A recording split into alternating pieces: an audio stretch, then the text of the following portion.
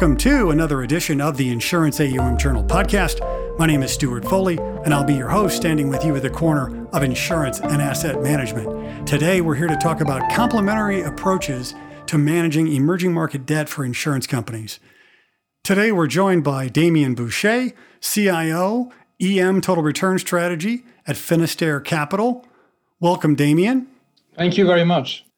And Nick Varco, Portfolio Manager of EM Strategies at Principal Global Advisors. Welcome, Nick. Thanks for having me. Thanks for being on, guys. It's great to have you. So, important topic, right? Insurance companies are starving for yield. We all know that. EMD is interesting because it offers a lot of yield and a lot of diversification characteristics. So, that's fine. But, the markets have come a long way. So, what's your outlook on EMD today and how the EMD market, kind of two questions, how the EMD market has changed in recent years? We remain constructive on emerging markets. The market has evolved over the years, and we really like the supportive technicals that emerging markets continue to offer, continued attractive relative value versus its developed market comparables, and really think that the EM fundamental recovery that we saw begin to occur in 2020 has some upside into 2021, led by strong growth out of Asia and in particular China. This growth is very supportive for commodities, particularly base metals, copper, and iron ore, and continue to think emerging markets looks attractive in this environment. So, Nick, how you come at this market is as an insurance investor, U.S. dollar-based, higher quality, as I understand it, right? That working inside the world of insurance constraints is your daily job. That's correct. The constraints in particular really come down to ratings and looking for the best return on a risk-adjusted basis. The majority of what we will be doing will be investment grade rated. And in particular, it's probably something more like a 90% weighting towards investment grade bonds. So that's really what drives our relative value. And in that regard, that's where we tend to look at it more versus what opportunities exist in developed markets and what can we deliver on an investment grade basis from an EM standpoint. And kind of on the other end of that, Damien, you operate in a total return unconstrained environment. Can you talk a little bit? What's your market commentary outlook and the recent changes in the last few years? Right. I would echo Nick to highlight that, EMD remains often overlooked as an opportunity set for global investors when it comes to, their search for yield, their need for diversification, which are very real investment needs these days. So it's a fact that our universe has broadened in scope, has improved in terms of depth, liquidity, availability of instruments, both cash instruments and derivatives. And so that makes for a very complete, you could say complex marketplace, but from which so many opportunities can be extracted. So, compared to what Nick does, I would represent a complement to Nick's approach, which tends to be more balance sheet focused. So, Finisterre Capital would position themselves as a provider of solutions to insurance companies, trying to come as close to the needs of an insurance company in terms of generating the right risk-return profile with low volatility, emphasis on income, limitation of capital losses, but using a much wider opportunity set, which, these days offers a lot of potential. We remain positively minded towards EM debts out of the US election, out of this pandemic, but we are fully mindful that if you look back 15 years, your best friend has remained income throughout. There is no discussion about that. But your beta element, your capital gain element, hasn't proven to be sustainable. And that's what we need to work on in our approach. You probably need some element of tacticality in the way you manage those mandates. Now, yes, we're coming out of a pandemic, but it doesn't mean, it's a risk-free environment for all of us for risky assets globally. So we need to pay attention to the parameters of this recovery, what it means for future policy moves from the US.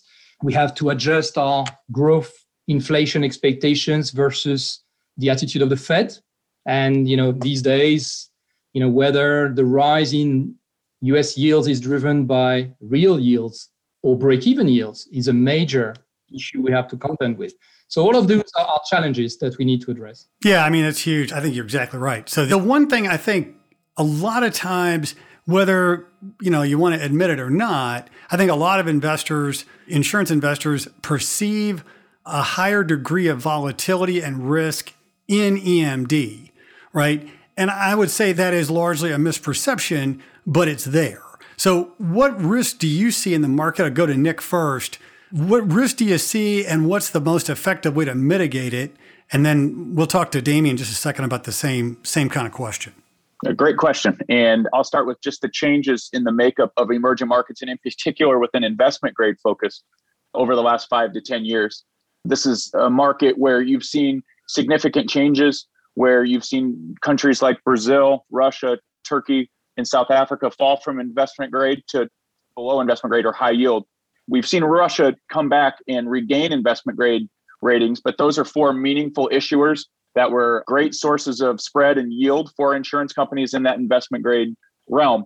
We've now seen that change a little bit in that they're not as frequent issuers. They're obviously still out there, but not as frequent issuers. And we've seen significant issuance in the last couple of years from different sources, namely China and the Middle East. And with those issuers now in the market, they bring different risks, but there are also different ratings as well. You see significantly higher ratings from both of those regions, but the Middle East, very highly rated countries that offer decent spreads and decent yields, in particular over their developed market counterparts. So different regions of the world, different spreads, but completely different makeups from what we've seen historically there. So Damien, same question with a little bit of a twist, right? So a lot of people would say, or I've heard the argument, hey, China's not an emerging economy. Is China EM? Should it qualify as EM? So what's your view of the market risk at this, and to Nick's point, China specifically?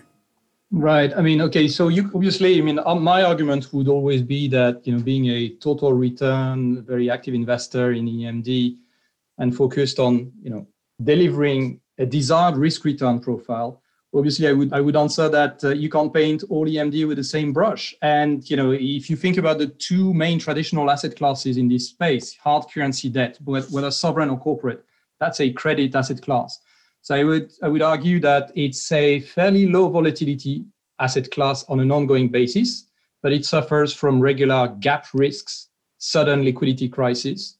And the question becomes, how do you manage those, sudden drawdowns in this asset class? That's been the typical feature of how crises occur on the hard currency credit space in EMD, but not so much about volatility. On the contrary, when it comes to local currencies, you're dealing with a fairly liquid, a fairly deep asset class, which has expanded a lot or in terms of investability over the past few years, but which exhibits perennial volatility. And arguably from an insurer standpoint, it's not the most optimal place to be in terms of capital charges either. So you have to use these various asset classes in the right way in a portfolio if you want to remain efficient from a risk return standpoint, but also from a capital charge standpoint. And the answer I would make is, local currency has to be used for what it is. It's a great tactical booster, a great provider of capital gains, a very rewarding asset class for your macro views, much more so than external debt. But at the same time, it can be a strategic allocation in your portfolio. So, you have to juggle with these imperatives, but at the end of the day, what matters is very much what risk return do you want to extract and how do you manage to build the right portfolio to deliver just that. That's a great answer. And I think, I don't know if my next question is going to be, you may have already answered part of it, but one of the complexities of EMD is navigating hard currency versus local, corporate debt versus sovereign. What are your views to both of you, but to what are your views of the segments inside of EMD? Maybe I'll take that first, but we have a strong view that these distinctions are fairly artificial. And that's interesting. I think that's really to segue to your previous question on risk. We haven't discussed default risk, right? Which of course should be very important from an insurer standpoint. But there's an interesting feature about defaults in emerging markets. The fact that even though emerging markets don't necessarily exhibit higher default risks over the long run on average than the US credits and high yield or European high yield markets, we do tend to see peaks in default around global crisis.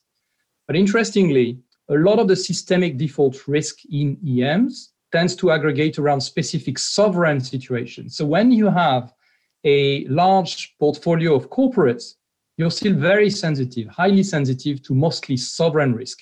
And to your last question, then the artificial distinction between sovereign debt and corporate debt is just about the way you analyze the issuer. But in terms of behavior, we think there is a continuum in terms of the degree of sovereignness you have in a given name's behavior, from the pure sovereign to the quasi-sovereign name to a large corporate which has a systemic importance for that country. At the other end of the spectrum, you have the purely private high-yield company, which has the lowest degree of sovereign synchronicity, if I may say this way.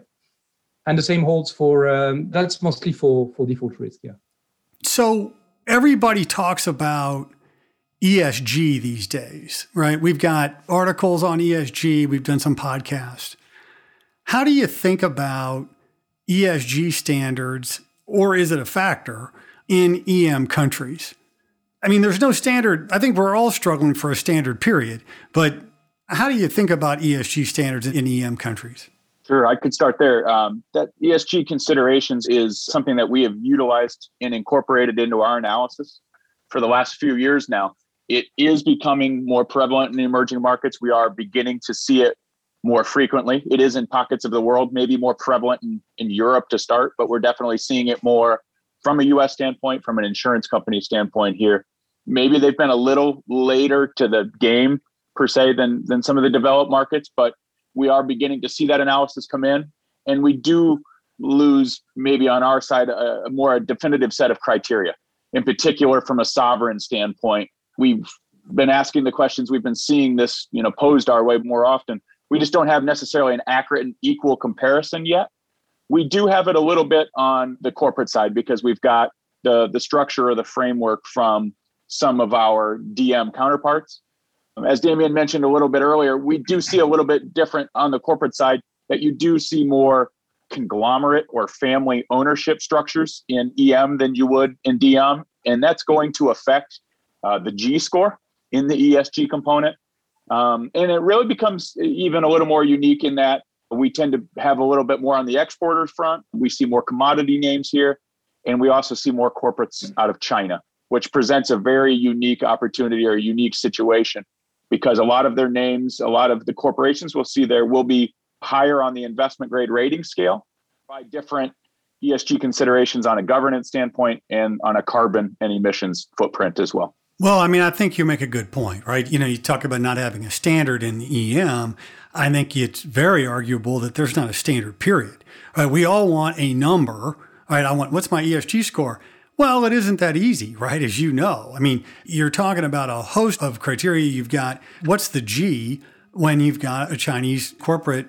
What is it? How do you figure it out? So I think that it's interesting that it's definitely on your radar screen, and it's something that you think about. Damien, how do you address ESG? Is it a factor for your strategies? Can you talk just a little bit about that? It is a factor. I mean, we've long been convinced that, a government that's heavily corrupted, that mistreat their citizen, has a fairly shorter shelf life. And, as fixed income investors, we're going to buy bonds which pay us back in 10 years' time. We want to be paid in 10 years. We want the country to be solvent then. And the same goes for corporates which engage in risky environmental projects with massive litigation risk. I mean, we've had examples in Brazil in the recent past. When it starts to become a problem, then you're sued by both Brazilian and US authorities. So, clearly these are things which, as an investor, fully align with our interests. Now, the question becomes, how do you quantify that? And what kind of attitude do you want to have to that, especially if you want to start making an impact? Because we're convinced that we are in a unique seat to be able to impact on behaviors. I mean, through our interaction with governments, with corporates all year long. Yes, we are in a unique position to bring a message home to these people. So the question becomes quantifying first at the issuer level, at the portfolio level, and it's still an evolving landscape. We've made some choices at Finisterre and PGI to onboard certain scoring systems. So we're able to provide that. But it's more about the qualitative assessment that the analyst makes as well. Yeah, absolutely. And eventually, it's what you choose as an attitude. I mean, we think, for example, that in EMs, rather than an absolute score, it would be best to reward the would-be improvers and punish the ones which are relatively well scored, but who are doing nothing to prevent their fall from grace. So, it could be the case that, no one is going to be like Sweden in EMs, right? So you probably want to reward a very badly scored country who's doing real efforts, or an issuer who's doing real efforts to improve on ESG. And so that's what we're looking at in our scoring system as well, a more dynamic approach to reward improvement and punish deterioration. Yeah, I think there's two things there, right? It just makes sense that paying attention to ESG from the issuer makes a good investment, right? It's arguable that that is good for investing, regardless of what the ESG score is. It's a good investment characteristic of when you're looking out for that. Insurance companies are uniquely positioned because long run, paying attention to ESG impacts the liability side of their balance sheet, right? Extreme weather events certainly is detrimental to the insurance industry, as just straight up cause and effect. So it seems like insurance companies, and I think you're seeing a growing number of insurance GA become PRI signatories, for example, and really take that seriously. So I want to kind of just a little bit of a different, and I think given the fact that you guys are at two different ends of the spectrum with regard to insurance constraints, maybe ask each of you the same thing. So with various currency exposures, right? Nick, how do you deal with hedging, derivative management, and currency translation risk? And then we'll have Damien kind of touch on the same thing. From an EM standpoint, when it comes to U.S. insurance investing, we're very mindful of currency risk. And obviously, when we're involved in the corporates, quasi-sovereigns and sovereigns, it's a significant consideration. At our portfolio level right now, the hedging and derivative management and managing of currency isn't a part of our active management in our insurance strategies right now. The majority focus of our insurance company has tended to be US dollar denominated assets, and it hasn't necessarily delved into local currency at this juncture or potentially even looked at hedging. It has primarily been more of a buy and maintain strategy. And if we had seen corporate quasi or sovereign situations evolve to the point where they had gone below investment grade or moved to high yield, our strategy based on our current constraints had been more to view an exit opportunity as opposed to a hedging strategy. So as currently constructed or with our current constraints, we don't typically get too heavily involved in currency hedging, derivative management, or hedging. Thank you. Damien, how about you? Can you talk a little bit about hedging, derivative management, and so forth? Yeah, so as you mentioned, we're at the other end of the spectrum versus Nick on this one because We're actively involved with currencies. Now that, currencies are a huge part, as I said, we want currencies for what they are, which are a tactical opportunity, even if, within currency, not everything is volatile. We have perfectly, sustainable opportunities in the local currency space, whether local bonds in Peru or Egyptian treasury bills, which wouldn't really react much to market movements, which are, great income opportunities, etc. But no, when we decide to take active currency risk, we take it. We don't hedge it. But it's true that the portfolio will be quite active. As such, we'll be using a lot of derivatives, not complex ones, but simple ones, interest rate swaps, credit default swaps, FX forwards to materialize currency risks on the long or the short side. Now, I would say the bulk of our use of derivatives is going to be with a purpose to decrease risk. As I said, our value proposition is to deliver the bulk of the market upside, 90% or more, for half the volatility and half of the downside potentially.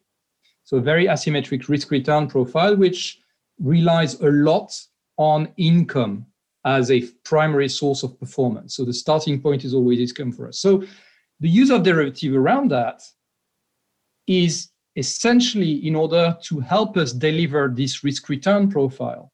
So, we are not a portfolio like ours in an insurance context would be subject to potentially look through, but it would change a lot. But hopefully, we would come as close as possible to the expectation of an insurer, which is to mitigate the risk, mitigate drawdowns. And part of that is about derivative usage as well. Yes. So if we can just real quick from each of you, and then I have a surprise question, so don't worry. What would you encourage as an insurance general account investor when they're looking at EMD in 2021? What should they be looking for? My take is, they shouldn't be afraid. I mean, the trend over the past few years after every crisis has been for strategic investors, especially asset liability managers at the global level, to step up their average EMD allocation. Why? The recognition for EMD being a great source of yield and diversification is now near universal. Now, the pressure is proportionate to the level of yields you can get in your home market. And I must say, when I look at the allocation between European insurers and US insurers, European insurers are maybe more advanced, probably for the wrong reasons, which is that they've been looking for yields for longer, in a European context. So the US insurance community may come to that point, and EMD is a great answer to that. That's great. So I think, in terms of risk rewards and outlook, we're still very positively minded. We think this is a universe that can provide a lot of upside for insurance companies in a risk-controlled manner. And that's essentially what Nick and I are focused on providing, even though we operate at different ends of the spectrum and different positions in the balance sheet. Very cool. So here's the surprise question. You ready? I ask this question at the end of every podcast. And those of you, I'm sure you guys have listened to all of them, so you know it's coming.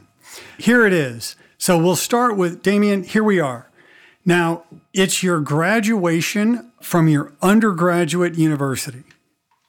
So you're about 21 and you're looking smooth. You got your mortarboard on, you got your robe on, you're looking good. So you get up on stage and you walk across, and the president of the college or university hands you the diploma, gives you a firm handshake, and wishes you well, and you come down the stage on the other side, you come down the steps, and you meet you today. What do you tell your 21-year-old self? Right. I would tell them to follow your instinct and stick to what you believe in all along. That's what I did. I married myself to emerging markets 30 years ago. I stuck through all crises, and you need conviction and passion. God, that's great advice in these markets. So it's a conviction and passion about what emerging markets really are. It's less about loving finance to be an emerging market player. It's more about loving these countries, understanding them for what they are, political context, economic context, and a human context. That's a great universe to go through, to live on and off. I mean, you're always surprised. Every morning is a new day. So that's what I would tell them. God, that's great. I teach students, and I love it because they need to hear that. So, okay, Nick, so it's your turn in the hot seat. It's you. Here you are. You're at the University of Northern Iowa. I'm a Mizzou guy, so we're from the same neck of the woods. The farther you are, you're away from home, the bigger home is. So I'm counting you as home. So there you are. You're 21. And if you're as clueless as I was, you needed some advice. And you run in to Nick today. What do you tell your 21-year-old self? I think this is a great question on the heels of the pandemic that we're coming out of, frankly. And I've been at Principal almost 20 years now, straight out of university. And prior to March 1st of 2020, had never worked a day from home in my entire life and haven't worked a day in the office since. And it really leads me to believe that no 2 days that we are going to spend in the markets are going to be the same, but you have to draw on your past experiences in the market to kind of pick where things are going to go next. You have to use that analysis from where you've been to anticipate where we're going, while also realizing that this crisis is completely different than what we saw, during the great financial crisis. And it's different than what we saw during the telecom crisis right when I started my career 20 years ago. So it really comes down to the idea that you've got to be mindful of where you've come, but very excited about where the future is going to take you, and really be mindful of the risk and the return that it presents itself. That's good stuff. Thank you very, very much, both of you guys. Thanks for being on. Thank you. Yeah, so that is Opportunities Across the EMD Spectrum with Nick Varco and Damien Boucher. My name is Stuart Foley. If you like what we're doing, please like us on all the major podcast platforms. If you have ideas for future podcasts, please email us at podcast@insuranceaum.com. I'm Stuart Foley, and this is the Insurance AUM Journal podcast.